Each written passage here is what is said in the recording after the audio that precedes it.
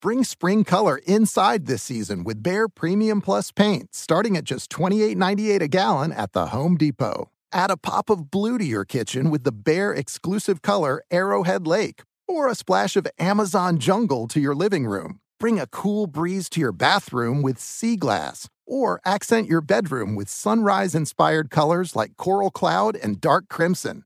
Let your creativity bloom this spring with Behr Premium Plus paint starting at just $28.98 a gallon at the Home Depot. How doers get more done. Apple Card is the perfect cashback rewards credit card. You earn up to 3% daily cash on every purchase every day. That's 3% on your favorite products at Apple, 2% on all other Apple Card with Apple Pay purchases, and 1% on anything you buy with your titanium Apple Card or virtual card number. Visit apple.co/card calculator to see how much you can earn. Apple Card issued by Goldman Sachs Bank USA, Salt Lake City branch. Subject to credit approval. Terms apply. Are you ready to move your career forward? Make your comeback with Purdue Global and get college credit for your work, school, life, or military experiences. With these credits, you may have already completed up to 75% of your undergraduate degree. You've worked hard to get where you are. It's time to get the recognition you deserve and earn a degree you'll be proud of. One that employers will trust and respect. When you take the next step in your life and career, make it count with Purdue Global, Purdue's online university for working adults. Start your comeback at purdueglobal.edu.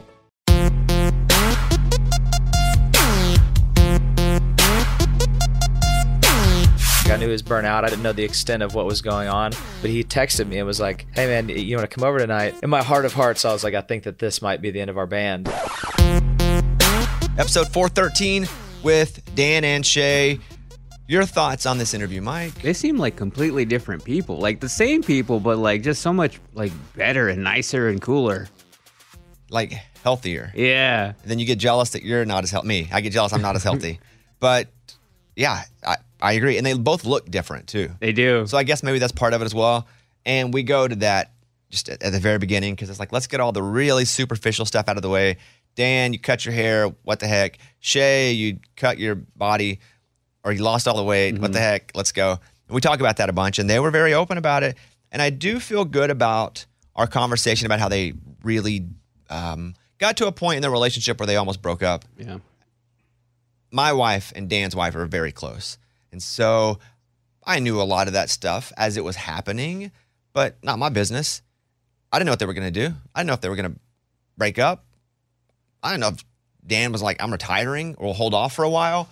But, you know, I'm glad they really went into it here with me. And I think that since we kind of have that relationship, they were able to do that a little safer. Yeah, definitely.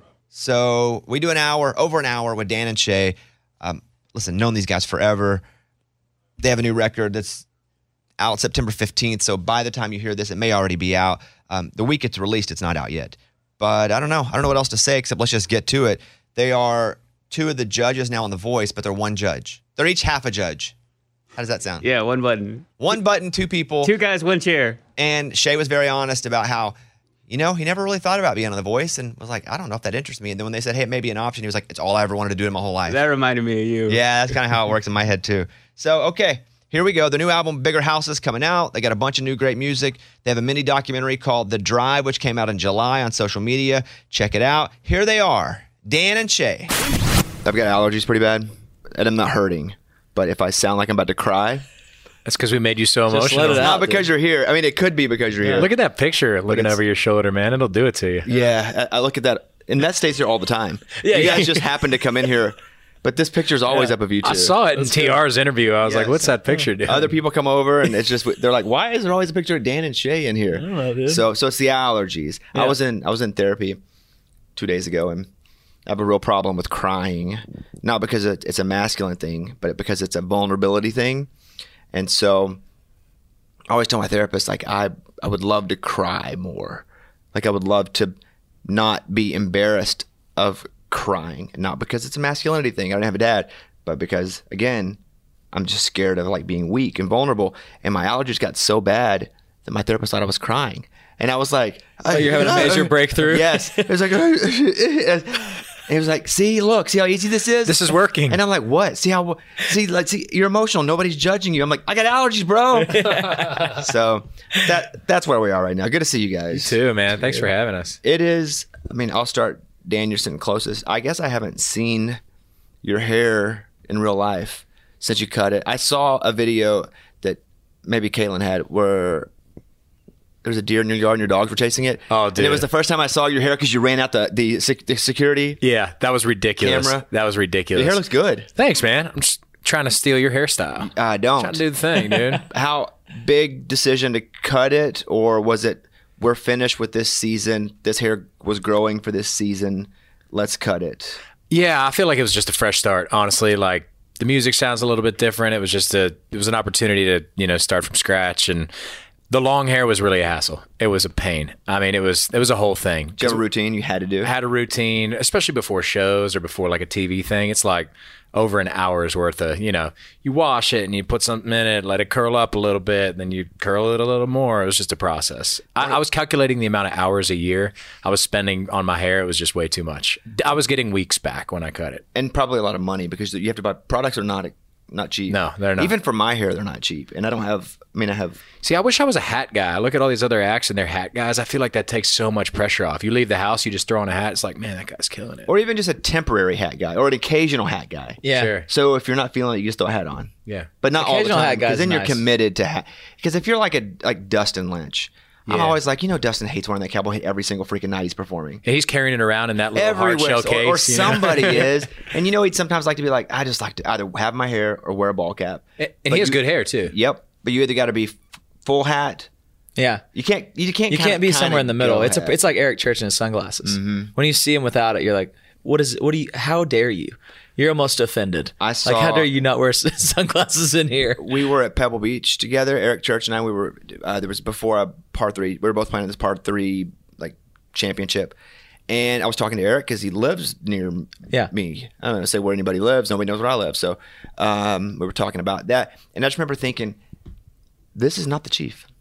This is a guy in a golf shirt that's just like Eric. It's just Eric. Wasn't the Chief. It was the most relatable when I saw him golfing, which I feel like when you first get into golf, I know that you've seen this before too. When you're first getting in, it's super intimidating because you just think everyone's way better than you. Right. And then you get in, you're like, so everyone just kind of sucks. And I remember watching him, I think it was at the Pebble Beach one, and it was just like, they went to him right on camera on TV and the broadcast, and he just hits, a stinger. But it was that's what the kids say, this is just a stinger. And he just hit it on the ground, 30 feet in front of him, and it was incredible. It's the most relatable thing. Like, what's your handicap? And when he said it, I was like, oh, you're like me. Yeah. That's what I remember thinking. I don't really consider Eric Church to be anything like me, but I was like, oh, you're like me. Got it. Okay. I just want to do all the superficial questions up front. So, Shay, at this point, you're freaking ripped. You're fit. What's the deal? Trying to get there, dude. What are you doing now? So it kind of started out, I was just fasting. I'd cut out alcohol. So I've been a year sober.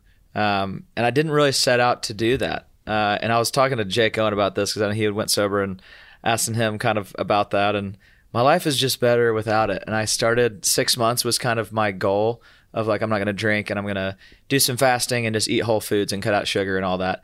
And that worked. In 6 months, I think it was, I'd lost about 60 pounds. And I was like, well, that was awesome. And I just felt better mentally. And so after that, I kind of started actually going to the gym with a trainer and started trying to put on muscle. And that's kind of where I'm at right now. My goal is by next, summer, if we go on the road, to just be offensively ripped, like a Riley Green. He's offensively it's annoying. ripped. We have to People act are upset. we can't even address it. We're so annoyed by it. You can't even talk about it, where it's like, I don't understand why you even walked into this room. You should have wore long sleeves. We were all talking about it. It's the elephant in the room kind of ripped, like a Tim McGraw ripped. I love the comments when Riley Green posts a picture. It's like, yo, man, my girlfriend's on this app. That's the level you got to get to. Well, it's also too, it's Riley or any of even Sam or whomever. You're just sure they get it all the time because they are so ripped and so good looking that you're like, I don't even want to talk about how good looking or even mention it because they have to get it all the time. It so wasn't you're the just first time annoyed. they've heard it that day, and maybe in that hour. Right. People probably just I imagine they get texted of hey, dude, what's the deal? You know what I mean? Why are you so ripped? Just cutting all that stuff. Just I fasted a bunch, depending on I try to healthily fast, Sure. depending on what project I'm working on, or even for clarity in my mind. Like I do find that when I'm fasting, I do think clearer, and I don't know if it's because of what I'm not eating or because of what I am eating or the hours that I'm eating. And I've read a lot of different studies and read about European soccer teams that have done a lot of fasting. Yeah. Because it's way more of a European thing than it is an American thing. But For sure. Mike D, who produces this and is like my main guy, I mean, he lost 100 pounds by just going, I'm not drinking sodas anymore, and walking, and it went from there. Were you able to see small growth like that, and that's what kind of kept you in? It was, for sure. The fasting thing is super interesting because I've read a lot on it. You know, you do all this. I did research on it of like, what is fasting? What are you getting from it? Is it just to lose weight? And at first it was just like the weight loss. And I was also walking. I would walk. I told myself if I could walk 7 miles a day, that would do something, just to see what it would do. So I was walking 7 miles like on a treadmill or outside, depending like weather. And I would usually end up just walking on a treadmill for 7 hours, and I'd catch up on my shows and all that kind of stuff because I never had that time to just be in one place. And it just it fell off. But yeah, I saw just a small growth.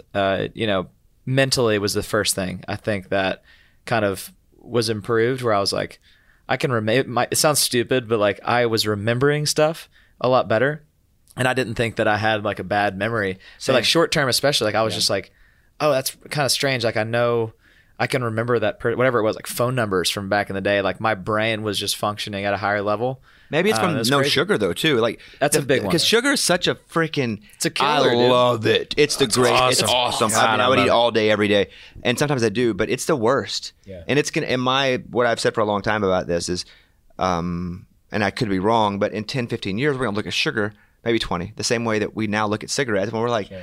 They just doctors smoked cigarettes and like said, this is the cigarette I would recommend. Like 100%. Sugar is awful and awesome. At the I same could literally time. talk about that all day long because I went down the rabbit hole of like sugar and what that is, and I won't spend too much time talking about this because I'll spend an hour talking about it. But the processed foods and things that we have on the shelves, I mean, it's like 99% of the stuff that we have, it's so much junk because it all turns into sugar at the end of the day. And it was wild going down that rabbit hole. And my sister did a diet called like the Candida diet, which is like basically cutting out all sugar. And she had Crohn's disease, and she's talked about this publicly before. Like she's like had Crohn's disease, Lyme's disease, and ulcerative colitis. And she did that with the cutting out sugar completely and anything that turned into sugar. And she got rid of literally all of those things. And it's pretty wild to look at, using food as medicine. Rather than kind of the first instinct to go to, straight medicine. It was wild to just cut out sugar, what that did for her personally and what it did for me. I mean, just thinking clearer and being motivated. And I think fasting also has a lot to do with a lot of the energy I was feeling and just like the focus.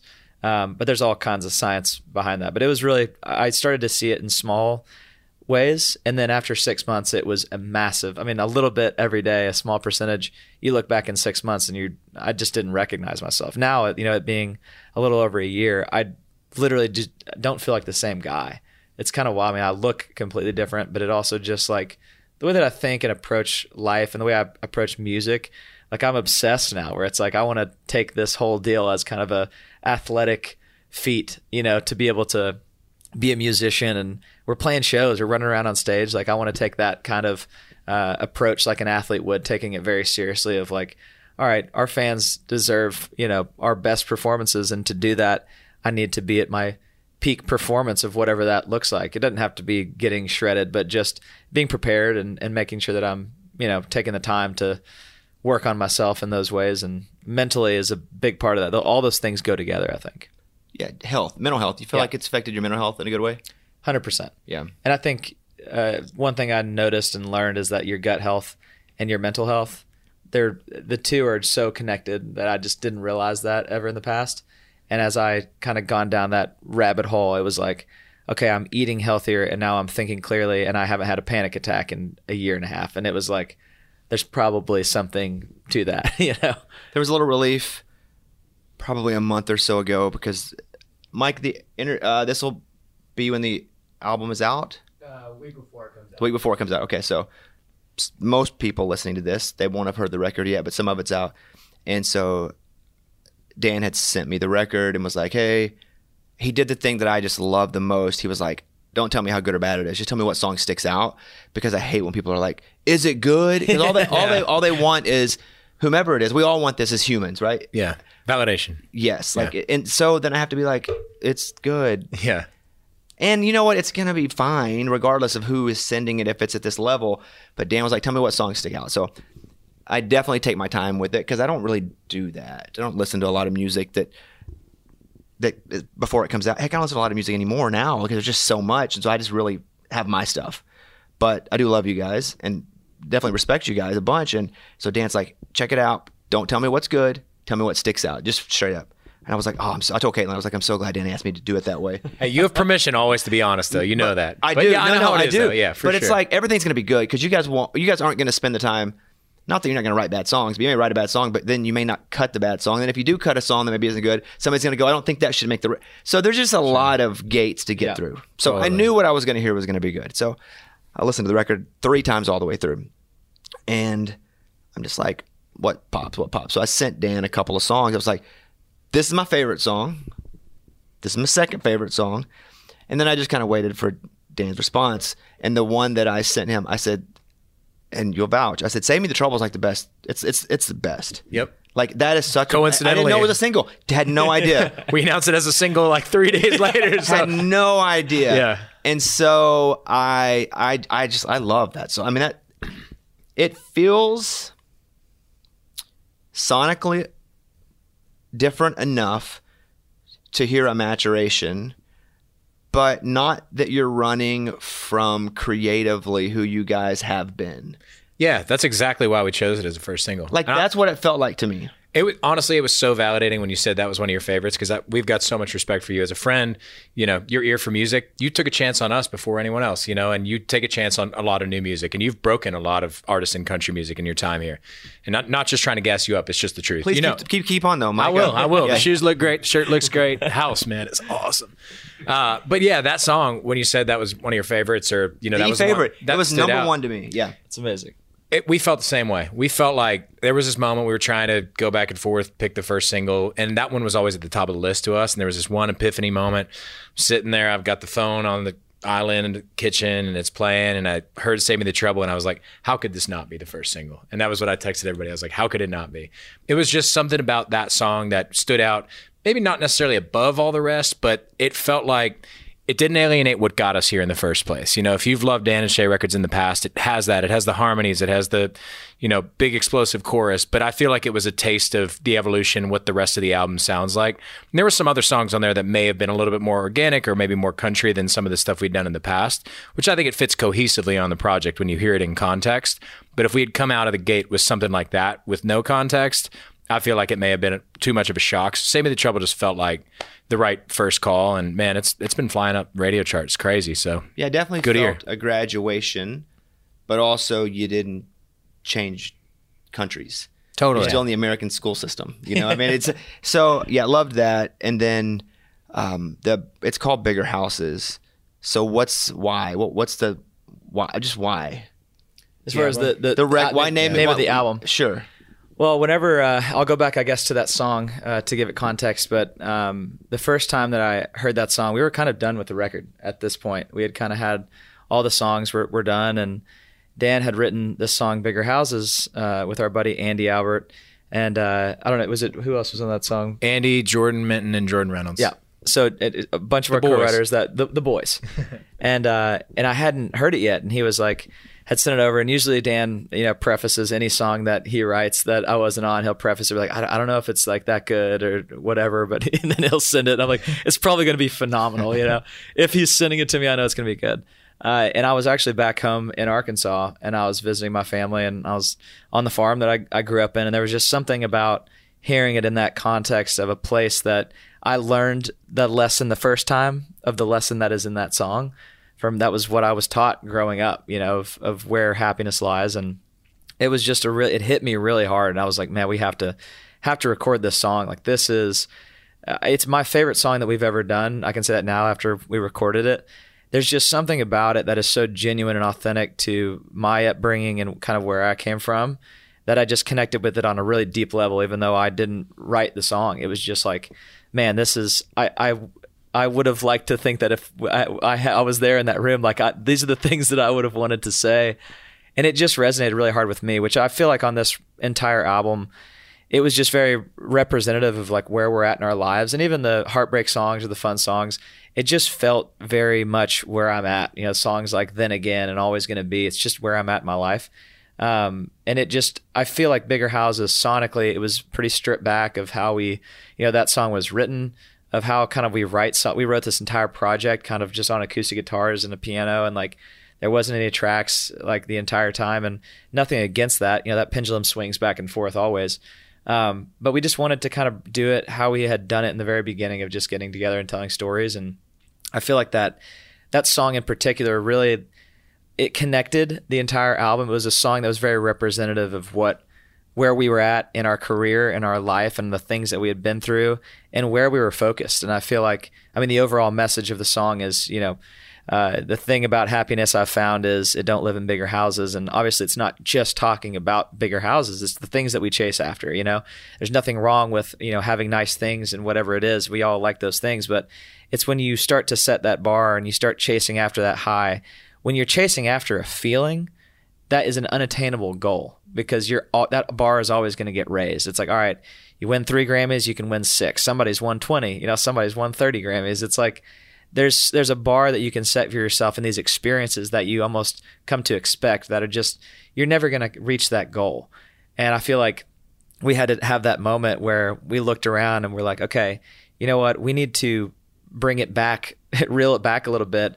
Step one is to appreciate what we've gotten to do in this incredible career that we've had and be thankful for that, and know that moving forward, if we can find joy in the process of making this album and getting to do something that we love, we can't control what happens after that, but we can control the process. And if we can find joy in that, we don't have to worry about what happens after that and winning these awards and having all these hits and streams and whatever it is. If you can find joy in those small moments, you don't have to worry about the rest of it. And I just feel like that song, it just really resonated with me. And we just felt like it was the perfect representation to kind of place the badge of, okay, this song represents this entire project as a whole. And that just needs to be the name of the album. And it's been really cool. So far, I feel like just the badge of Bigger Houses, I'm really proud to put that song as almost a stamp on the album to let people know like what this album is going to be about and what it represents. Hang tight. The Bobbycast will be right back. Witness the dawning of a new era in automotive luxury with a reveal unlike any other as Infiniti presents a new chapter in luxury, the premiere of the all-new 2025 Infiniti QX80. Join us March 20th live from the Edge at Hudson Yards in New York City, featuring an unforgettable performance by Grammy and Academy Award-winning singer, songwriter, and composer, Jon Batiste. The all-new Infiniti QX80 is unlike any luxury SUV you've ever seen. Smart enough to anticipate your needs, even before you do. Every line, curve, and detail was thoughtfully crafted, so everything for every passenger feels just right. Don't miss it.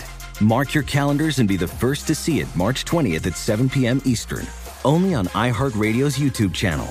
Save the date at new-QX80.com. 2025 QX80 coming this summer. Apple Card is the perfect cashback rewards credit card. You earn up to 3% daily cash on every purchase every day. That's 3% on your favorite products at Apple, 2% on all other Apple Card with Apple Pay purchases, and 1% on anything you buy with your titanium Apple Card or virtual card number. Visit apple.co/card calculator to see how much you can earn. Apple Card issued by Goldman Sachs Bank USA, Salt Lake City branch. Subject to credit approval. Terms apply.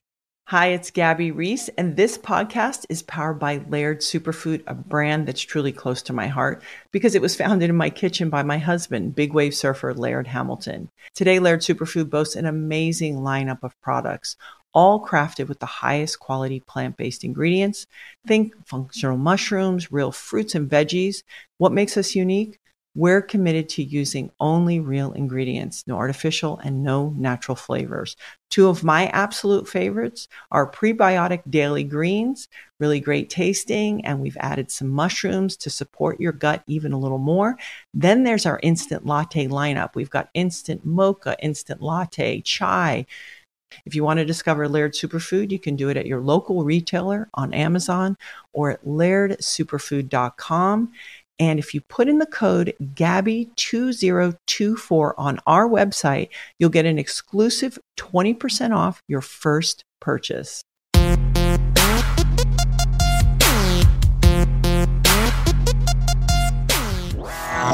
And we're back on the Bobbycast. I remember watching The Drive, the social media document, whatever you want to call it, content. Yeah. I texted Dan. I was like, hey, man, that was awesome. Like, felt a little uncomfortable. Knew a lot of the stuff that was going on, too. You know, our families are close. Sure.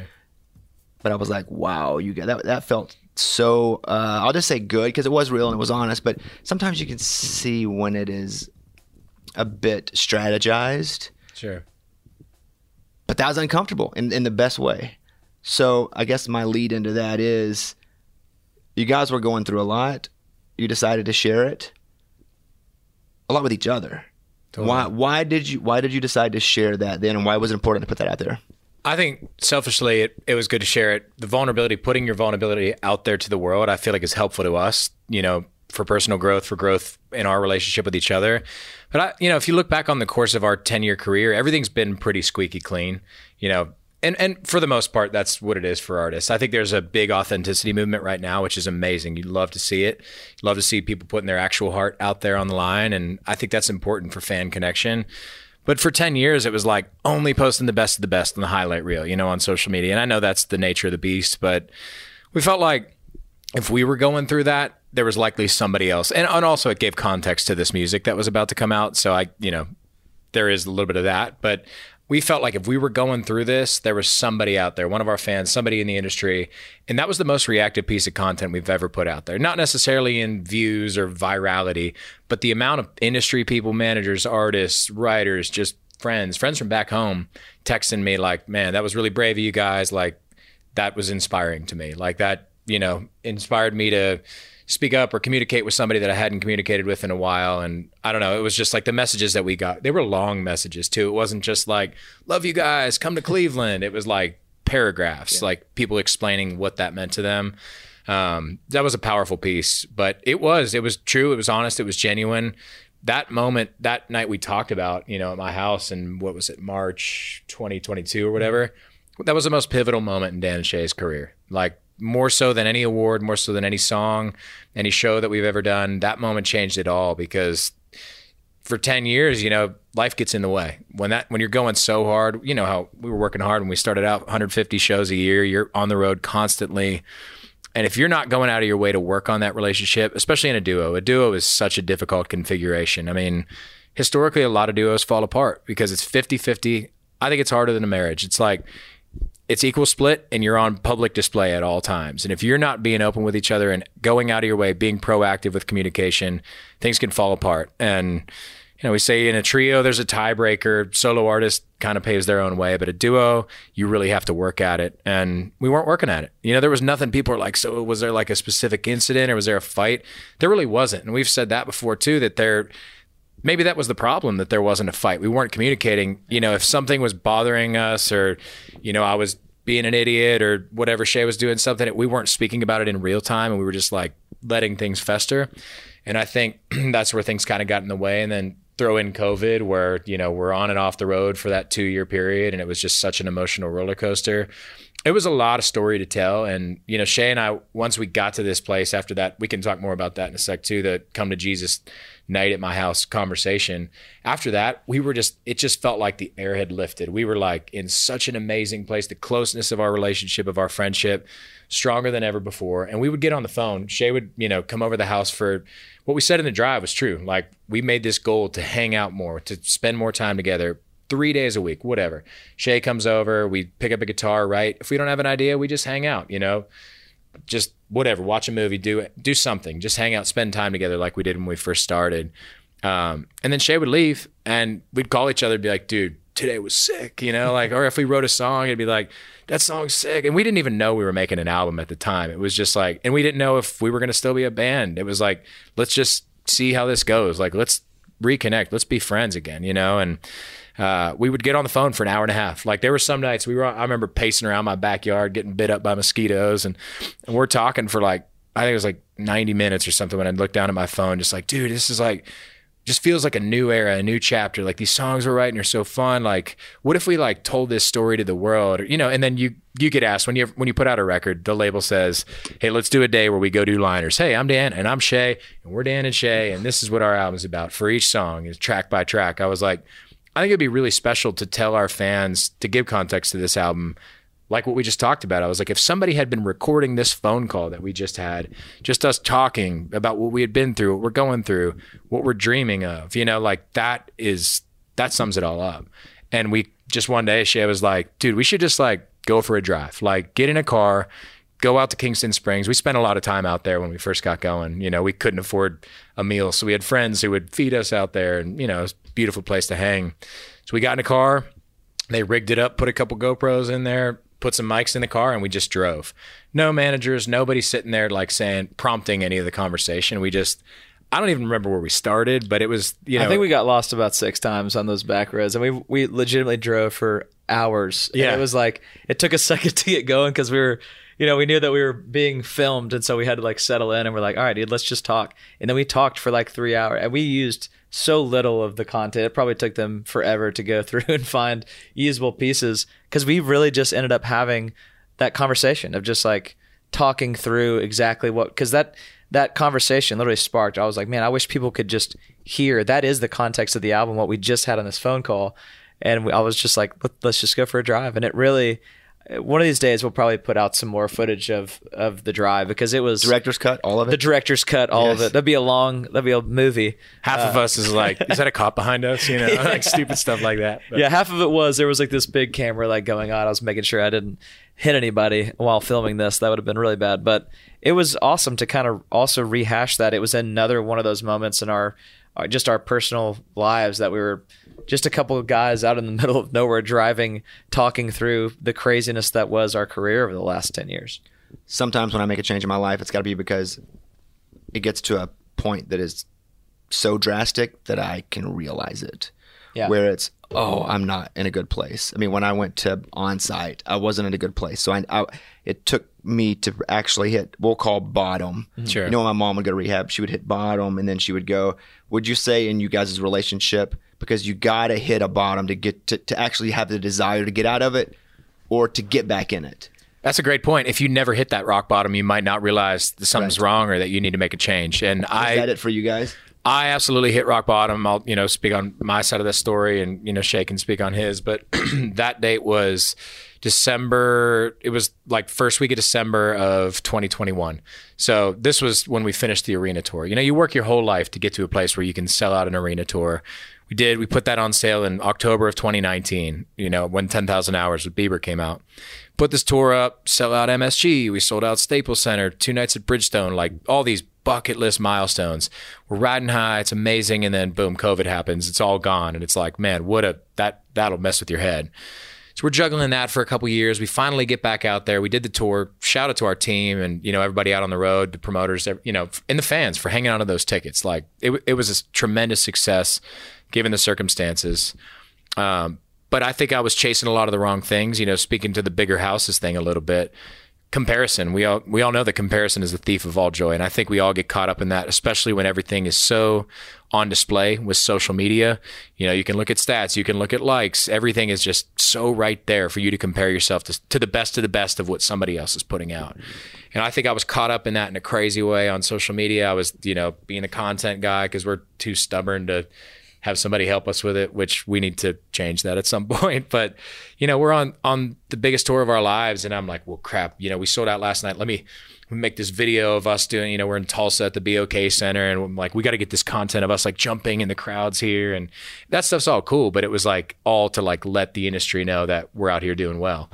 And I was chasing that too much. And not enjoying the moment. I was like maybe looking forward too much to what was next. And I just really spiraled. It made me resent music because I wasn't doing anything that was related to music. It was like all in the name of trying to get content. And it was like I was not appreciating the fact that there were fans there singing the words back to us, and it wasn't appreciating the fact that I was getting to sing with my best friend or play with our band who we grew up with. Like all these incredible, incredible moments passed me by.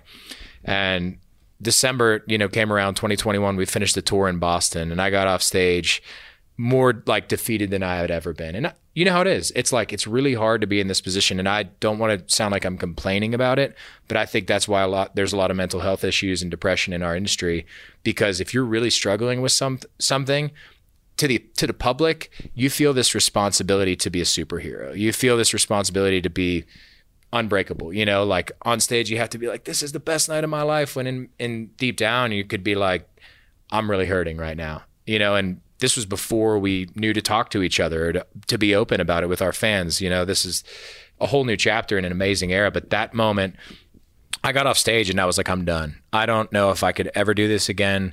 And I didn't really say that to anyone. I think Abby kind of knew it, but she is so patient, so incredible, so encouraging with me to kind of work through these issues, work on myself. And I came home from that and I like literally laid on the couch. I'm always going, always doing something, just like you, man, always on the move, always grinding.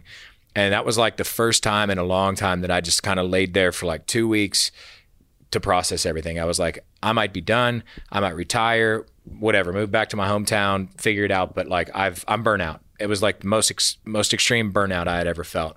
And I felt like I needed to get myself right first before I made any progress with Shay and our relationship, whether we were going to keep the band together or whatever. It was like, I needed to get myself right on a personal level. I need to fall back in love with music. And after doing a lot of soul searching, I realized that previous year I'd written 4 songs total. 2 of them were Christmas songs. 2 of them were for another band. And that is the thing that brings me the most happiness and fulfillment, is creating, being in the studio, making music. And I wasn't making any music. And I was like, maybe I start there. So I went out on this little trip there's a band called the Band Camino, good buddies of ours, killing it right now. They did a little writing retreat for their album out in Colorado. I was like, you know what? I'll head out there with the boys. It's no pressure, like not writing for Dan and Shay thing where we're saying like, okay, we've had these kind of hits, we need this thing. It's like just a little bit more free form. And if I don't get a single song out there, I'll get to go skiing. Like it'll be fun. So I wrote a couple songs and I was like, this is fun. Like there's no pressure. We're not writing for a specific, Dan and Shay thing, like just making music for the sake of making music. And I came home, did the same thing with a couple other buddies. I was like just trying to do it a couple days a week. And I was like feeling so elated. I was so happy. And once, that went on for a couple months and I just got to this amazing, amazing place. And I was like, you know what? I got to get myself right with Shay. We were about to go out on tour with Chesney, which is Stadium's bucket list tour. I mean, that's like for a support slot, that's the pinnacle of it. And we had that booked. And I came to this place, I was like, I got right with myself. I owe it to myself, I owe it to Shay, and I owe it to Dan and Shay, the entity, to figure this out. Whether we end this band and we ride off into the sunset, we should go enjoy playing in these football stadiums. Or this could be a launching off point for the next chapter. And I was like, I got to hit Shay. We got to have this conversation tonight. So I called Shay and I was like, did you know that's why I was calling you? Like, did you? No, I mean, and I hadn't talked to him, and so this was right. It was kind of a conversation I had kind of knew I knew he, kind of how he felt of like, I knew he was burnt out. I didn't know the extent of what was going on. But he texted me and was like, hey man, you want to come over tonight? And I was like, okay, he wants to talk about something. I thought it was like, this is going to be kind of it. Honestly, in my heart of hearts, I was like, I think that this might be the end of our band. And I was like, yeah, man, when do you want to do this? And he was like, I can come over there right now. And I was like, oh, okay. He wants to talk like right now. And then I was like, talk about a full-blown panic, because all this stuff started coming up. And I was like, oh no, like I was not prepared. This was like a normal Sunday night or something. And I'm like, I told my wife, I was like, I'm going to meet with Dan. And we didn't really talk about it. And we both kind of looked at each other like, I think I'm going to go end my band with my best friend that I haven't been close with in several years. It was just kind of this whole understood, like, this, we'll deal with this we'll deal with the wreckage when I get back, And I just remember driving over there, just like sweaty palms, being like, dude, this is heavy, you know? And I was like, this is getting me emotional, right? This is to teach you how to, this is just my Thank you allergies. for giving me an example. It's not a big deal. Thank you. But I was like, man, this is like the last 10 years of my life is about to end, you know? And this is we're about to, you know, whatever. And I get there and it was just like this, you know, what's up, dude, you know? And I remember we sat there and Dan just like starts to apologize for like the last 10 years. That prompted me to apologize for stuff. And, you know, that's the long and short of it. We sat there until I think I got over there at like maybe, I don't know, 7:30. After I put the kids to bed, I went over there. We stayed up and talked till like 3 a.m. and just hashed through all of these things. And a lot of that was like, all right, we need to really appreciate like what we've gotten to do, whether we continue to do this band. It wasn't like we were dancing around the fact that we both were kind of feeling like, we don't know if we're going to do this anymore. But it was like, man, let's ride off into the sunset. Either way, Dan and Shay is always going to be, was something that Dan said. He was like, we're always going to be a tattoo on somebody's arm, always going to be a first dance song. And I was like, that's great. And I remember like, cause this was kind of after we had our like really heavy talk, you know, and we had kind of gotten the tears out and all that kind of stuff. And I remember like watching him like grab his phone and type in that title, you know, and I was like, that's a great title. And it was just an incredible night, man. It's like, you know, I feel like a lot of people are scared to say, you know, like, oh yeah, we got together and then we cried. Like just a couple of friends, that's pretty lame. Like no one would want to say that out loud, but like it was, man, a lot of tears were shed and a lot of stuff was really figured out. And it wasn't like we figured out all of our problems, but acknowledging that it mattered enough to both of us that we would try. And it was just after that, it was our plan of action was to, all right, let's hang out 3 times a week. Let's get together and let's have no agenda. So you focus on the fundamentals of the relationship more than what the relationship could do. Exactly. It was, let's make sure we do the relationship. Let's be friends again. Because I feel like that's something that people don't see from the outside. It'd be very easy to be like, yeah, we're in a band. And I feel like every duo in history, especially in country music, I mean, we've had so much devastation, you know, wreckage that has been left through different duos, friends of ours that have very publicly happened. And what you don't see is like the behind the scenes stuff that is just like their friendship is, if that gets wrecked, it's just a matter of time. That's a ticking time bomb of, you know, your band separating because you're just going in different directions. And even though Dan and I are such different people at the core, like on every level, that's the reason that it works is because we have extreme respect for one another. And even when your lives are kind of going like this, it's so important to kind of realign yourselves. And even though like, you know, I've got 3 kids at this point, Dan's got dogs, we've got our families, like we have our own responsibilities, but acknowledging like, hey man, I respect the hell out of you for what you're doing. And no matter if I believe the same thing that you believe or not, I respect what you believe. And we both have this band in common and we have our fans in common. And I think the world needs to view that too. You know, it's like we have so much, you know, separation in our country and all these things. And it's like, no matter, I feel like when I was growing up, that was kind of the message. Like, all right, you believe this and I believe this. We're going to scream at each other and then we're going to go grab a beer, you know? And I feel like that's kind of been lost on the world a little bit of the value of a good fight. You know, that's the next video that's coming out. It's the follow-up to The Drive. It's called The Fight. It's going to be really good. But I feel like it was, you know, we had to learn to respect each other enough to have those hard conversations when we knew that if I have a problem now, like it's even happened in the last, you know, 6 months or so where we're like, okay, this is, I think this is how it should be. No, I think this is how it should be. We talk it out and it's like, awesome. This way is clearly better because we both care. We want the same thing. And we learned how to like focus that stuff and really put a focus on communication, just like in any marriage would be. If you just don't talk about something, that's how us guys most times like think like, I fixed it. It's our issue too. Yeah, where I don't say anything about it. Yeah. I let it live and then I just keep pushing it down. But my wife knows she has to go and get it because I will not. Yeah. And it doesn't put her in a great place. And I don't like that I'm like that a lot of times, but and also I feel like I can fix it in my head myself. Sure. Totally. And just like, I'm going to go and fix it. I'm not even going to tell you the process, but I'm going to come back and it's going to be fixed. Yeah. Yep. And that gets me in trouble. But you're right. It's a relationship. It you is. guys' marriage, also your marriages to your wives, like one-on-one's tough regardless of the situation. It is. The Bobby Cast. We'll be right back. Witness the dawning of a new era in automotive luxury with a reveal unlike any other as Infiniti presents a new chapter in luxury, the premiere of the all-new 2025 Infiniti QX80. Join us March 20th live from the Edge at Hudson Yards in New York City, featuring an unforgettable performance by Grammy and Academy Award-winning singer, songwriter, and composer, John Batiste. The all-new Infiniti QX80 is unlike any luxury SUV you've ever seen. Smart enough to anticipate your needs, even before you do. Every line, curve, and detail was thoughtfully crafted, so everything for every passenger feels just right. Don't miss it. Mark your calendars and be the first to see it March 20th at 7 p.m. Eastern, only on iHeartRadio's YouTube channel. Save the date at new-QX80.com. 2025 QX80 coming this summer. Apple Card is the perfect cashback rewards credit card. You earn up to 3% daily cash on every purchase every day.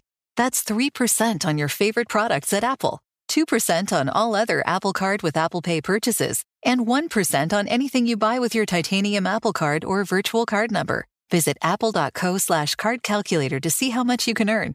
Apple Card issued by Goldman Sachs Bank USA, Salt Lake City branch. Subject to credit approval. Terms apply.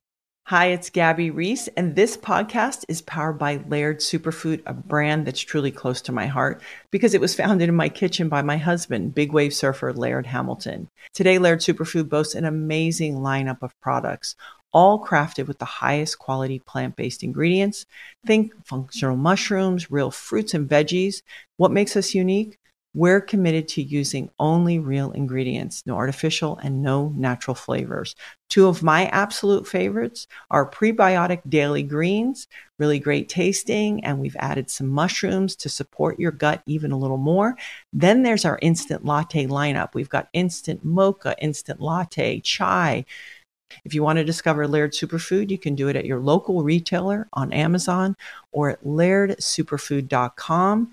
And if you put in the code GABBY2024 on our website, you'll get an exclusive 20% off your first purchase.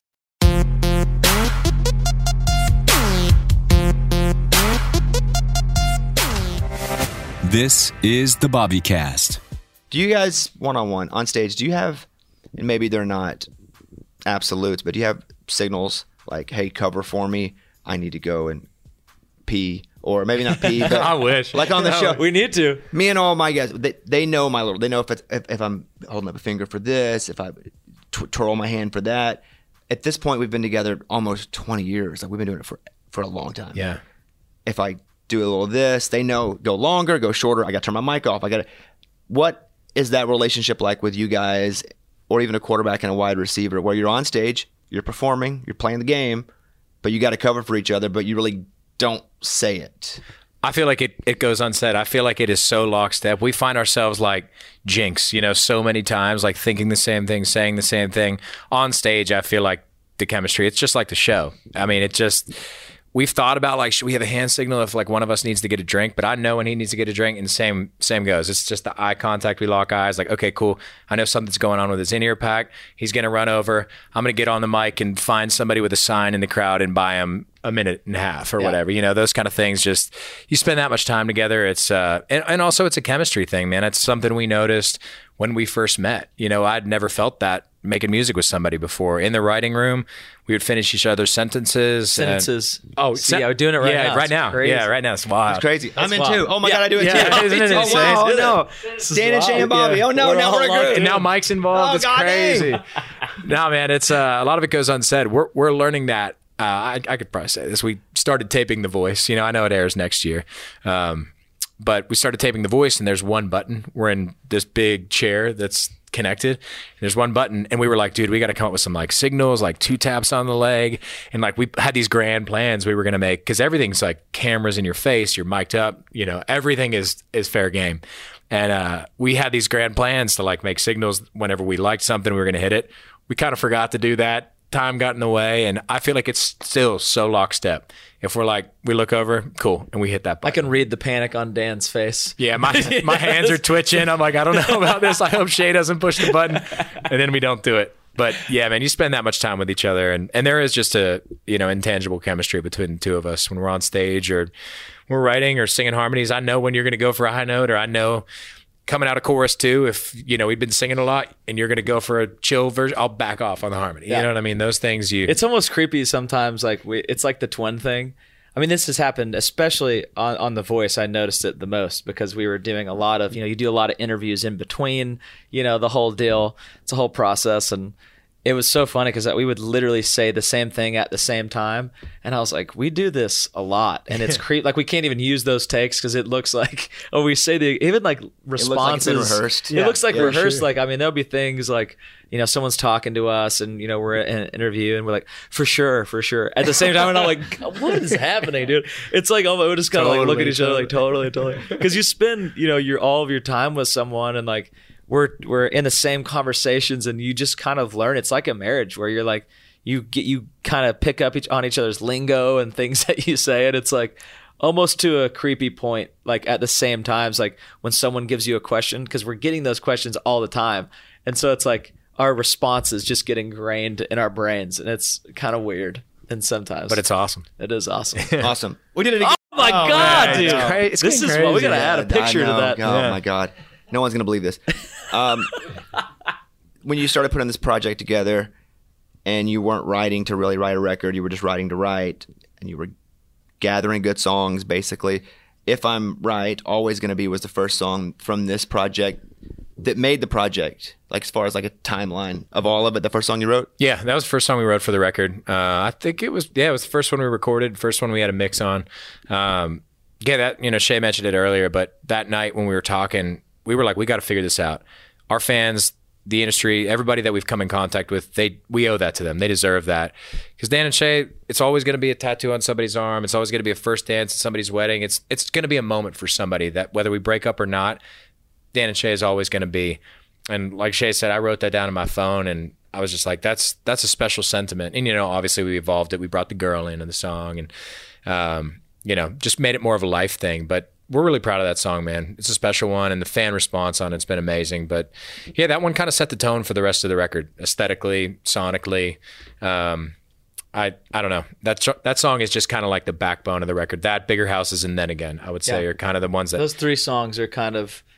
Those three connected. I mean, when I think about the album, those three songs, and obviously a lot of the other songs are in the middle, and there's some of my favorite songs not in that list, but those three songs kind of wraps up the album to me, because just the lyrical content and sonically of kind of where this project was going, and we didn't think too much about, like, we knew that there would be somebody being like, what, these guys are trying to be super country now, and it's like, this is the stuff that we grew up on. Like, we've been doing this a lot longer than you've been hating on it, and it's like, I think that this kind of traditional country sound has come in, and that very naturally, there's some songs on the record that are a lot more country than we've done in a minute, but that's what we've been writing since the very beginning of our career. And long before we met, is the stuff we were influenced by: Brooks and Dunn, George Strait, Alan Jackson, Kenny Chesney, all these people that we were influenced by. And it was just so much fun and it was interesting for me too, to kind of take a back seat and watch how Dan's production has grown over the last 10 years. I mean, it's like we started at 507 and we were making these horrible, like demos. They were atrocious. And then that just evolved into him. I mean, Scott Hendricks says he has the best ears he's ever heard. And Scott Hendricks is the most decorated producer in Nashville history and probably of all of music. I mean, he's this, he has crazy good ears and is so good at finding songs and all this stuff. So for him to say something like that about Dan is just one testament to how good he is. But watching that evolve and kind of hearing how this sound has evolved for this record, because it's a lot more country than stuff that we've done in the past. It's a little bit more of our first record. And a lot of people have kind of referenced that, like, this reminds me of, early Dan and Shay with what we fell in love with you guys with. And I think that is just because on that very first record, there was no agenda. It was two guys that were very poor getting together and loving music and writing songs together. And we stripped everything back to that. We just were getting in the room and we're like, all right, let's write a song. Not because we have to, but because we get to do this for a living and because we love to do it. And it just kind of turned into this thing, and the sound that came from that was just very organic, and it wasn't like, all right, let's try to make this. It was like, all right, we're going to get in the studio. We're going to play these songs. Most of the time we would get in there in the studio and just like play it acoustically. Sometimes we didn't have a demo for a lot of these songs. Played it on acoustic guitar, and we went in and we played it. And it was just these incredibly talented musicians, and it just turned into what it turned into. And I'm so proud of how it turned out, and I'm so proud of how Dan has evolved. And this is definitely your best work so Thanks, far. dude. And it was cool though, as a fan of music, to have a record that sounds like this, that I'm like, yeah, I'll put my stamp on that for the rest of my life. You know, I am so proud of this album over any album we've ever done. I've loved, obviously they're like your kids. You like your songs, you know, you listen to them and you're very proud of them. But I think as a whole, not just the songs and what the product was at the end, but the process that it took to get there. I've never been more proud to be a part of something in my life, because it changed everything for us, just the process, but also just in my life. I've said this a couple times recently, but it's something I realized throughout our band and throughout like our life as a band. You know, we grew up, obviously we both got married, and then I've got my kids and all this stuff. And I kind of had my family life, and then there was my band life. And there were two very separate things. You know, you kind of live your life in those two separate train tracks.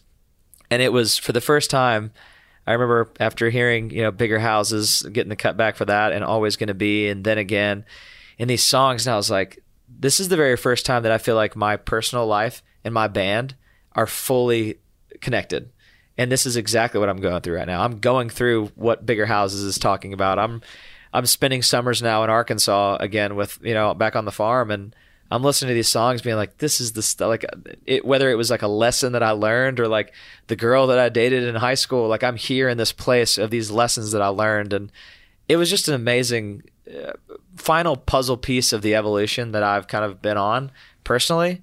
And it just it all kind of came together perfectly. And I don't know, it's such a new step for Dan and Shay, our band, but also like our lives. Like I don't feel the same that I did, you know, a year and a half ago. I feel like this is such a step forward and a breath of fresh air. And I just think that it's so genuine from us, and it's so authentic to us that we were never worried about like, what are people going to think about this? Are they going to think it's too country, or are they going to think it's too this or that? And it just never crossed our minds, because we loved it.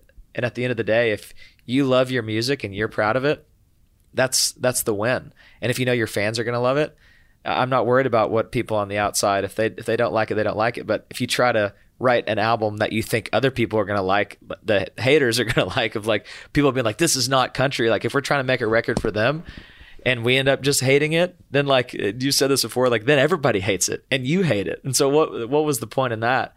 And I think just trying to approach this record with a very authentic, passion for wanting to write songs that we loved and that our fans would love. The result that came out of that, even if this record never came out, this is always going to exist in our hearts and our minds. And I know obviously it is coming out, but I think our fans are really going to feel that throughout this entire project, not just in a couple songs. I think they're going to feel that through what it took to get here. It feels like, at least for me, when I was like the most beautifully, creatively reckless is when I had nothing to lose. Sure. Because what are you going to do wrong? Who cares? Yeah. You just do what you want, take big chances. But then once you start to have some success, well, I don't want to mess it up. Then you have more success. And you're like, boy, if I mess it up now, I'll really. So then you start to adjust what you're creating and how you're distributing and who's listening and why. And all of a sudden you're doing 12. I struggled with this for years and years. But then with you guys, it feels like when you finally kind of recalibrated yourselves and yourself, it was almost back to that point where what do we have to lose now? We got to the low. We learned to let go. Yep. So it's like we almost broke up. Yep. So why don't we just go do what we want to do? Worst case scenario is, well, we do what we might have done anyway. But it feels like that's that beautiful creative place that you guys are in now, where you just get to create and you're not putting pressure on what you might lose, but instead you're kind of putting it on what you might gain because you're being truly you. Also with shows too, we've only played a few this summer, but we're going to play a lot more next year. But playing shows, I feel like in the past it was always like, okay, it's got to be picture perfect. And we do take a lot of pride in making sure we're choreographed. It's like if we spent money on this light hitting here, like we should make sure that we're standing in that there. light. Yeah, exactly. Also, the fans deserve it, man. These ticket prices, like they're expensive. It's expensive to go to a concert now. People deserve the best that we can give them. But I feel like in the past, it was always like this overly competitive thing, trying to be like, all right, we got to kill it here at Madison Square Garden tonight so we could come back and do MetLife next year. Like we got to just keep going. Now I feel like there's this sense of freedom when we get on stage. It's like, dude, this is sick. Like, our shows have gotten longer because we get on, in between songs, and we're like, man, this is unreal. Look at you guys. Between every song. Every song. Can you believe it? There's some guy like, just play tequila. Believe it, dude. You've just said this 11 times. It's exactly what it is. So maybe our showmanship's gone down, but we're having more fun up there than ever before. And I don't know. I feel like being in that place is more sustainable than anything. I feel like when you let go like that, you make a great album, or you put on a good show, and that's what gets you to MetLife, or that's what gets you to win the awards or have success. And if you don't, at least you had fun in the process. And at least you created something that you believed in. Because again, I got into a place too where I was like, I don't even like that much. Yep. And when it would not do well, I would be like, it didn't do well and I didn't like it. Yeah. I'd rather it not done well and I'd have loved it. Because then at least I would have loved it. It's exactly it. At least one person likes it. Yeah, at least I would have been like, that really was me. And because then you're just questioning, like, if I just done it the way I really wanted to do it, like my TV project like that, where I'm like, I didn't want to do it like this, and I kind of fought, but then I gave up fighting for it, and then it would just do okay, and I would go, man, I didn't really like it, and everybody else didn't either. At least I wish I would have fought for what I really liked. For sure. And I'd rather take that pressure too. Like I'd rather take the pressure of like, rather than trying to blame falling on somebody else, like I would rather be like, okay, and this happened on Tequila. Our label, a lot of people were like, we can't push this ballad, after, we had pushed another single, and we thought it might be a hit, but we knew it was going to take a long time, and we were like, man, this is not it. And when I heard Tequila for the first time, I was like, this is a single, and I don't care who is going to try to stop me. Good luck, because I believe in this so much. And it was a ballad, and it was like the wrong time to probably put out a ballad in most people's heads, thinking like, I don't know if this is going to work. But I feel like I was so okay at that point where it really felt like we have nothing to lose. Yeah. And it was like, nah, dude, we're going with this. And I really don't care what you guys say. This is the song. Because I know I can stand up on stage with conviction and sing the hell out of the song and make people believe it. I'd rather do that. And it's my fault if it fails. And I'm okay with that. I'm fully okay with that. If you stand behind your art, you're willing to kind of go down with the ship. But at least I'm the captain, right. And I can go down proudly with that. You're happier to sink your own boat than sink on somebody else's boat. True. Exactly. True. And that was our biggest hit, and it's like, not that you're trying to, be freeform for the sake of gaining the success of that song, but I just think that you're much more likely to have those authentic moments when you, like you said, you just let go and you're like, I don't care if someone doesn't like this. I love this, and I'm willing to do that. And honestly, a song like Save Me the Trouble was very much that way for me. I felt like it was the perfect, like, it felt like it really kicked down the door rather than like, I hope you guys like this offering that we have. It was just like, nah, this is sick, dude. Like, I think this is absolute flames, and I'll tell everyone that on the street if they'll listen to me, and I could stand behind that and be like, I really don't care, dude. Like, you hear these notes? These are sick. Like, I love this. Like, I'm going to go perform the hell out of this. And that was a good feeling of like, I really don't care if people like this or not. I really hope they do. And my insecurities are going to really come out if they don't. But I love this song, and I'm okay with going down with that ship. And again, we had our biggest ad day that we've ever had on radio. And again, I didn't do that as a formulated thing. It just was like, we have nothing to lose. Like, I'm proud to put my stamp on this. And that's just it's a really fun place to be, because you just stop worrying about what people are going to think about it. You just kind of like, no, I'm doing this. And I feel like you get less heat from haters when you kind of approach life that way, because at least you're doing it on purpose. And they know they can't affect you that much if you're not. Exactly. If you're just kind of like, suck it. Yeah. Suck it, dude. Okay, 3 final questions. Just talk about The Voice for a second, because, I don't know, you just, Dan and Shay on The Voice as the main chair flippers, because chair flippers. Yeah, you guys had been on before though, but right, as like helpers. Have you ever been on you've been on Blake's team? Yeah, we did the mentor thing. Right. So when I first saw it, I was like, oh, that's cute. They're going back to mentor. Then I was like, oh my, it's okay. I said, oh my God, they're freaking going to. I was so pumped for you guys. So how did that come about? Man, that's one of the craziest opportunities. We're very grateful to the team at The Voice for for extending that invite. We got a text one day. It was like out of the blue from our manager, Jason. He's like, hey, I would really like you guys to meet the producers of The Voice. Like they love you guys. And we was like, sure, man. Because that kind of gig is like everybody in every genre is going after it. I knew they were trying to replace country, but I knew they had already gotten Reba. I was like, there's no way they're going to get Reba and another country act. There's so many. I mean, it's just like who's who. All those chairs are all like A-listers and then us. We went to this meeting. We went to this breakfast. I think it was at the Thompson Hotel. Sweetest people ever. And we were ourselves. We told them the ideas that we had. We were like, what if there was like this double chair? We shared this big chair and one button. I feel like that's a cool dynamic that hasn't been. I think they had done it maybe in Australia or another country. They hadn't done it in the US. I felt like that was a cool idea to shake up The Voice a little bit. And just, I don't know. There was something about us being ourselves there. And I think it did well when we were on with Blake. Blake was like the king of The Voice. So anybody who goes on with Blake's going to look good.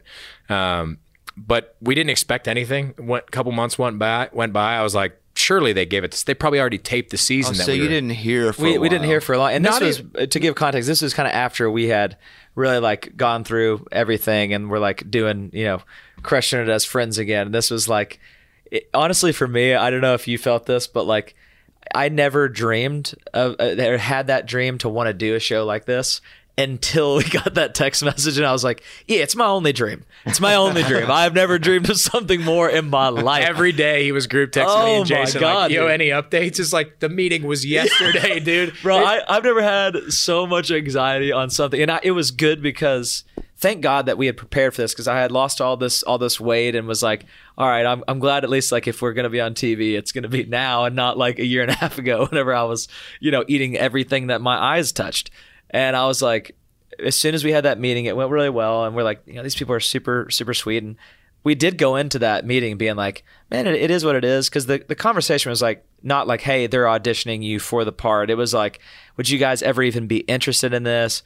And it literally started in my head. I was like, yeah, I mean, I think that would be cool. And by like 7 p.m. that night, I was talking to my wife and I was like, if we don't get this, I'm going to be wrecked. He bought a house in LA. Yeah, it's a whole thing. I mean, I was so like, I didn't think that I would want to do this, but now that I'm thinking about it, this makes so much sense. I feel like we would be so good at this and I would really enjoy this. And I was like, pacing. It took months for us to get an answer at all. And I think I was going back to Arkansas at that time.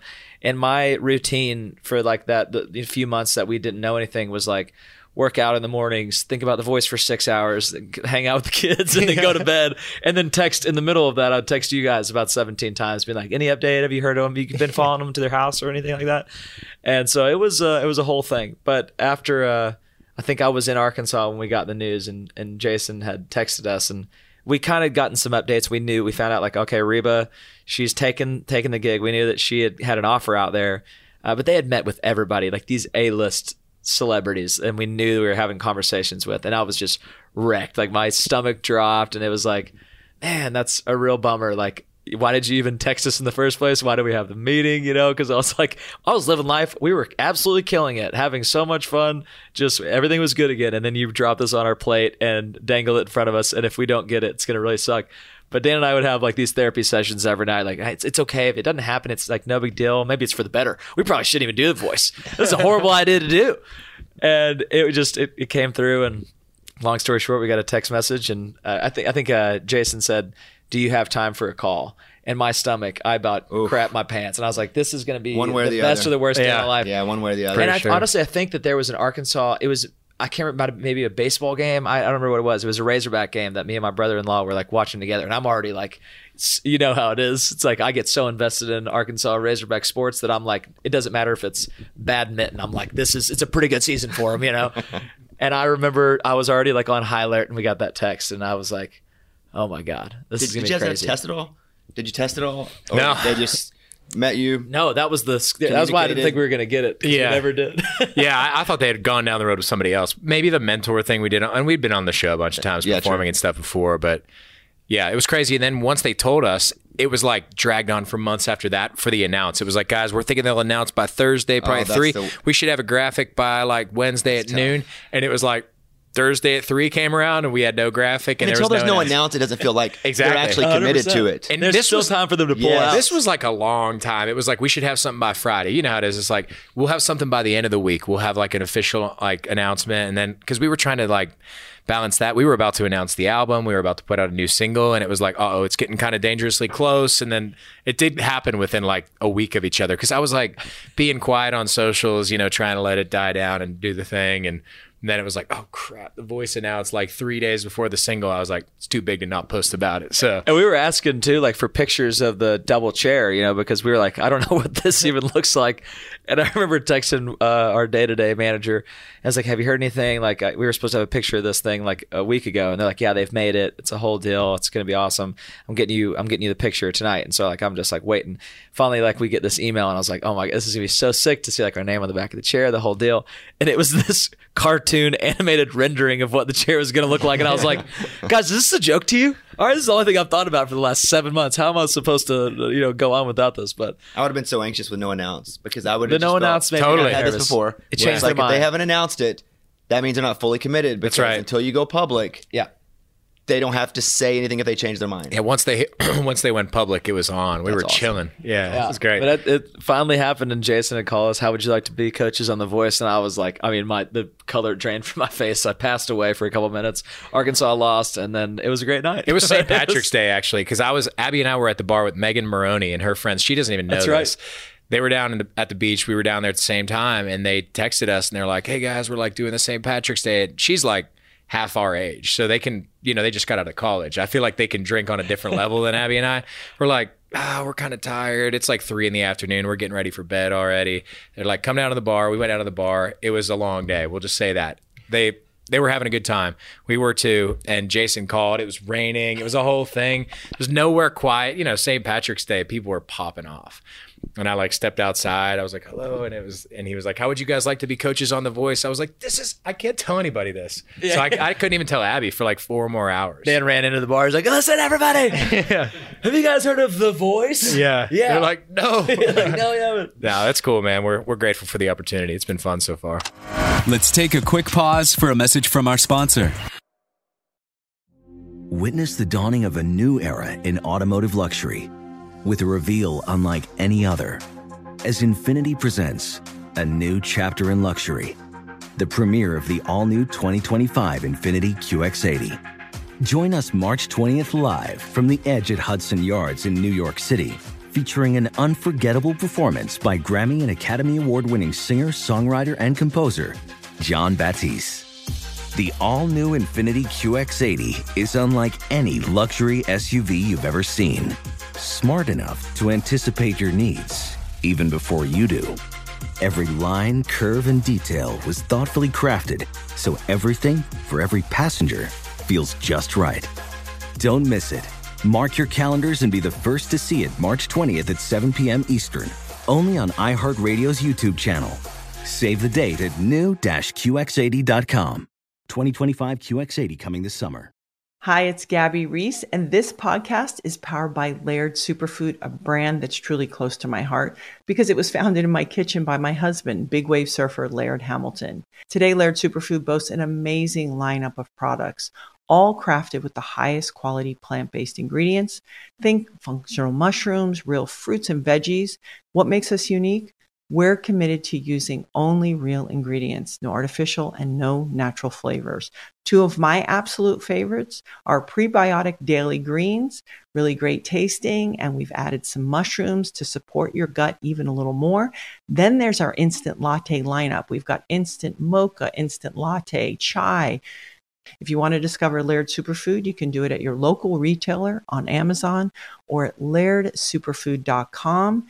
And if you put in the code GABBY2024 on our website, you'll get an exclusive 20% off your first purchase. Stay connected and never miss a beat with AT&T. Our reliable network covers more roads than any other carrier, ensuring you're always in the loop. Whether it's tournament upsets, buzzer beaters, or social media buzz, stay up to date. Don't let the action pass you by. Check if you're eligible for a free trial of in-car Wi-Fi at att.com/in-car Wi-Fi and keep the madness going. Always pay careful attention to the road and don't drive distracted. Wi-Fi hotspot intended for passenger use only when vehicle is in operation. Compatible device and vehicle required.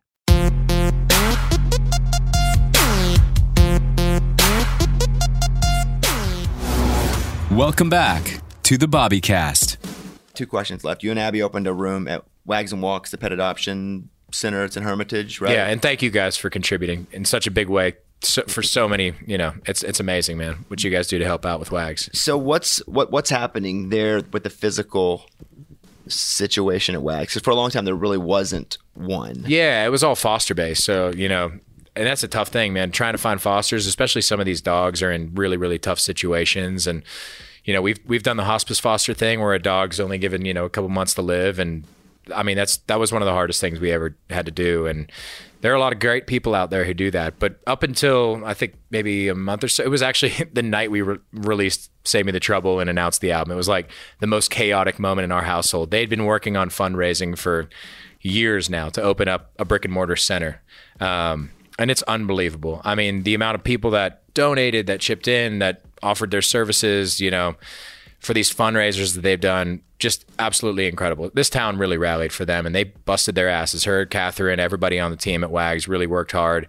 And they've saved thousands of dogs at this point. You've been to these fundraisers. I mean, they're doing the thing. They open up a spot, and it's just unbelievable. They've got like all these kennels where dogs can decompress safely, quietly. They've got veterinarians who are donating their time that are there at all times, 24/7, taking care of these dogs. And it's a really beautiful thing, man. It's awesome. And they've hosted a couple adoption events, and I think it's a really good. Abby's actually there right now. Really? Yeah. One of our dogs is from there. Yeah. For those listening that don't know, Eller's from Wags and Walks. Okay, final question. And it's just going to be a word. But what's the word that you would assign for each other right now at this stage? It's just one word. And here's what I want to do so you guys don't hear each other's word and then change it.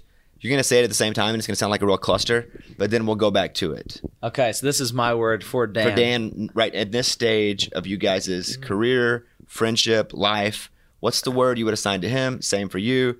No hints? Mine's kind of... I have it in my head. It's kind of weird. I'm going to have to explain it after. But yeah, it's good. We'll have time to explain it. Yes. Like I did the other night on stage about my... we'll tell that story after we get off the hardest man in country music. The hardest man in country music. Let's get it out of the way. Hold on, we got to say it.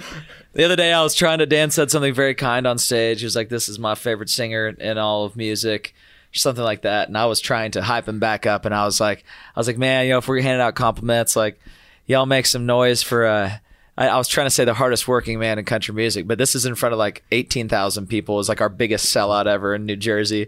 And I was like, y'all make some noise for the hardest man in country music. and I was like, yeah, they were like, oh, he said it. And you didn't know I had no idea that I didn't say it, that I said that until afterwards. They were dying when I got off stage. Like, you said the hardest man in country music. So that was weird. So that would be my word for you. Is hard. Hardest. Yeah. That would be hard, yeah. Okay, I'll think of a better one. Ready? Oh, God. Okay, give me a second. I'll give you a second.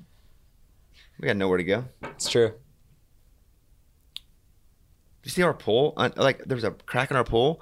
All the water freaking went out. Is that what's happening? Yeah. Do you see it was low? I saw it was a little low. I was like, man, no, it's hot out. It was completely empty. No because way. like a rock had got caught in a tube or something.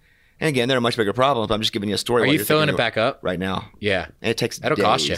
Yeah. It's people are like, oh, but it's fancy. No, you take a water hose and you put it in it and you turn the water hose on. Dude, when we were filling up, I'd never had a pool. We're just gonna keep going for hours here while you think of your word. I'm thinking of a good one. I'd never had a pool in my entire life, and John Esposito, Espo, formerly ran Warner Music Nashville, signed us to the record label. One of the greatest mentors, one of the greatest friends we've ever had in our entire lives. We both grew up in Western Pennsylvania, and no one had a pool. There was one kid in our high school maybe who had a pool. He was the rich kid. Both of us, we bonded over this. It was like I asked Espo one night, we'd been hanging out in his office drinking Macallan. I was like, when did you know you made it? Because he's had an incredible career. He's been all over the place. I was like, when did you know you made it? And he was like, being from Western Pennsylvania, it was when I got my first swimming pool. And he's not wrong. It's like, I knew nobody who had a pool. It was just the rich kid or whatever. And I was like, because I don't spend any money. I'm so frugal to a fault, to the point where it's like detrimental to my life. But we built a little swimming pool in our backyard when we moved into this most recent house. And I got in a raft when we were filling it up. Same deal, put the garden hose in, thought about asking the neighbors to throw their garden hose in to split the water bill a little bit. They wouldn't know what hit them. And I sat in a raft as that thing filled up for hours. There's a video, like a time lapse of me just coming up deep end. Just rising, dude. It was crazy. But yeah. Okay, you good, Shay? I got my We're done word. pool talk. Yeah, done All right. pool talk. Here we go. 1, 2, 3. Grace. Proud. Okay, Wow. let's go. Dan, I'll start. You said proud. Go. Proud. It's because I'm proud of you. And that's a weird way to do this as a word to describe somebody else, but I truly am. I'm so proud because I've seen it firsthand, probably only second to your wife. You know, like I've seen your growth as a human being, as a friend, as a singer, as a musician, as a participant on this earth. I'm proud of the work you've put in, and I'm proud of all the progress that you've made. You're a changed man. I mean, and it's not just the physical appearance. It's just the way you approach life. It's the way you approach our band, everything about it. I feel so happy to be alongside you on this journey and to be your biggest cheerleader. I'm proud of you, man. Thank you, dude. Yeah. And your word for him was erect. What was it? Hard. Unbelievable. I was hard. Yeah. Was it erect? Is that what Erect you is what he said? said. Yeah. I didn't know I was going to tear up. Allergies are bad here. Yeah, they are. It's something about this room. I chose the word grace for many reasons.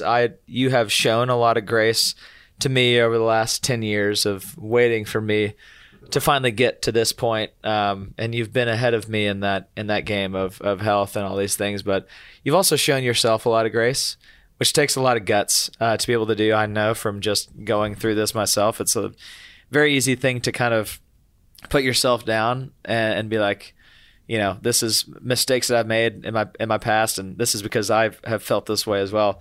But things that you've done and decisions that we've made either together or whatever it is that you feel like affected, you know, the rest of your life. And I've just watched you deal with that and have grace for yourself and kind of forgive yourself for, you know, thinking a certain way or whatever it was, and having grace on me and also receiving grace from your wife and from my wife, on both of us. I feel like grace could be described for kind of the journey that we've both been on, but I'm super proud of the journey that you've been on, and thank you for having grace with me. Love you, dude. Finally getting there. Love you, dog. Doing it. Okay, so whenever you're listening to this, it's if you're listening to it on the day of, album's out in a few days. People listen to this thing forever. Album's out now. Just pick whichever one of those little selections of my voice you'd like to have. But it's called Bigger Houses, September 15th. It's great. You know, I wouldn't say it if I didn't mean it. I would just say nothing. Thank you, man. Thank you. I wouldn't lie. I just wouldn't say it. It's out. I would just go, yeah, that's what I would say. Yeah, it's out. I do a whole bit in my stand-up. We just shot a special last weekend, and I do a whole bit about what I do if an artist comes in and plays and they're not good. Yeah. And what I say and how I have to say things. And I kind of tell the audience like what they should listen to me for. Do you worry about that, like with artists that are coming in now too? I'll just change it. Yeah. I'll just change Now it. I'm going to go listen to it. It's like, he said that in our podcast. for dude. sure. What the hell, Bobby? How are you doing, man?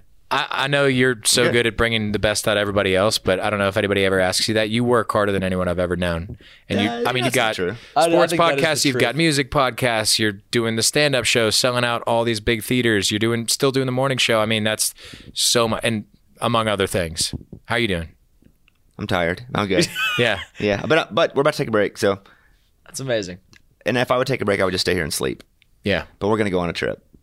There you go. And That so- nothing says rest like travel. Well, I don't have kids though. I bet it's a whole That's different true. monster Yeah. with kids. That's true. But that's for a whole other podcast. Sure. You know, called the Dan Cast. Let's I go. like that. Let's go. See, We'll next come time back in. we need to interview We'll you. flip I'll come it, with a whole bunch of and questions. you guys just have me here crying. I always It'll wonder really be because allergies. we have to go do one little thing and we're like, oh man, I'm exhausted. Can we get like a ginger shot or something to wake us up? But you're going constantly. I think this will just be relatable content to us three and even Mike, who sits here, is that you just have to adjust.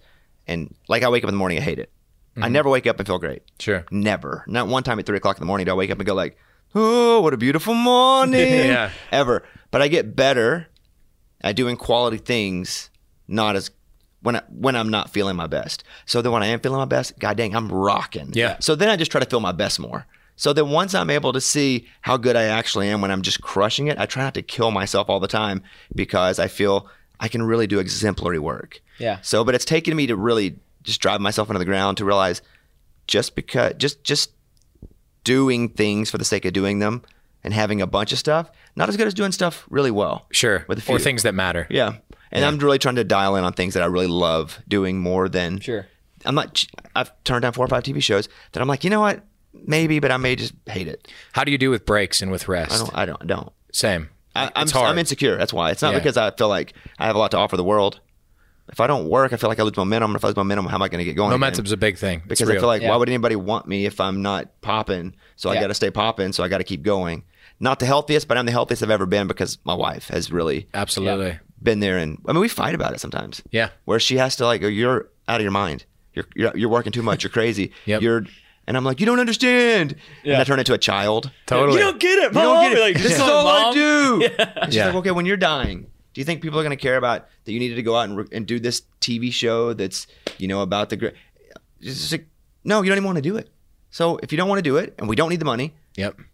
And it's not really, why do it? Yeah. So, yeah, pretty good. I start crying now. Yeah, come on. That's what it is till the end. I'm super happy for you guys. Love you guys, obviously. We've kind of all, us 3, we kind of all came in at the same time.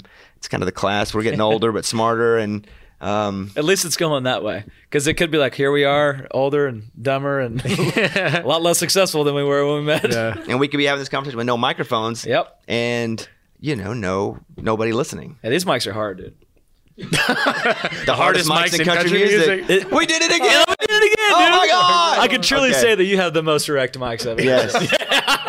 Thank you. All right. Bigger Houses. You guys check it out. Dan and Shay, love you guys. Love you, dude. Thanks for listening to a BobbyCast production.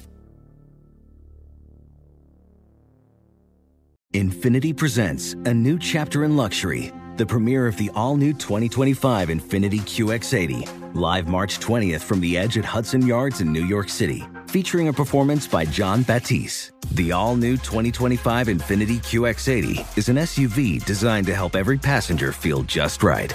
Be the first to see it March 20th at 7 p.m. Eastern, only on iHeartRadio's YouTube channel. Save the date at new-QX80.com. Don't miss it. 2025 QX80 coming this summer.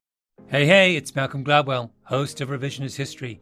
eBay Motors is here for the ride. Your elbow grease, fresh installs, and a whole lot of love transformed 100,000 miles and a body full of rust into a drive entirely its own. Brake kits, LED headlights, whatever you need, eBay Motors has it. And with eBay Guaranteed Fit, it's guaranteed to fit your ride the first time, every time, or your money back. Plus, at these prices, you're burning rubber, not cash. Keep your ride or die alive at ebaymotors.com. Eligible items only. Exclusions apply.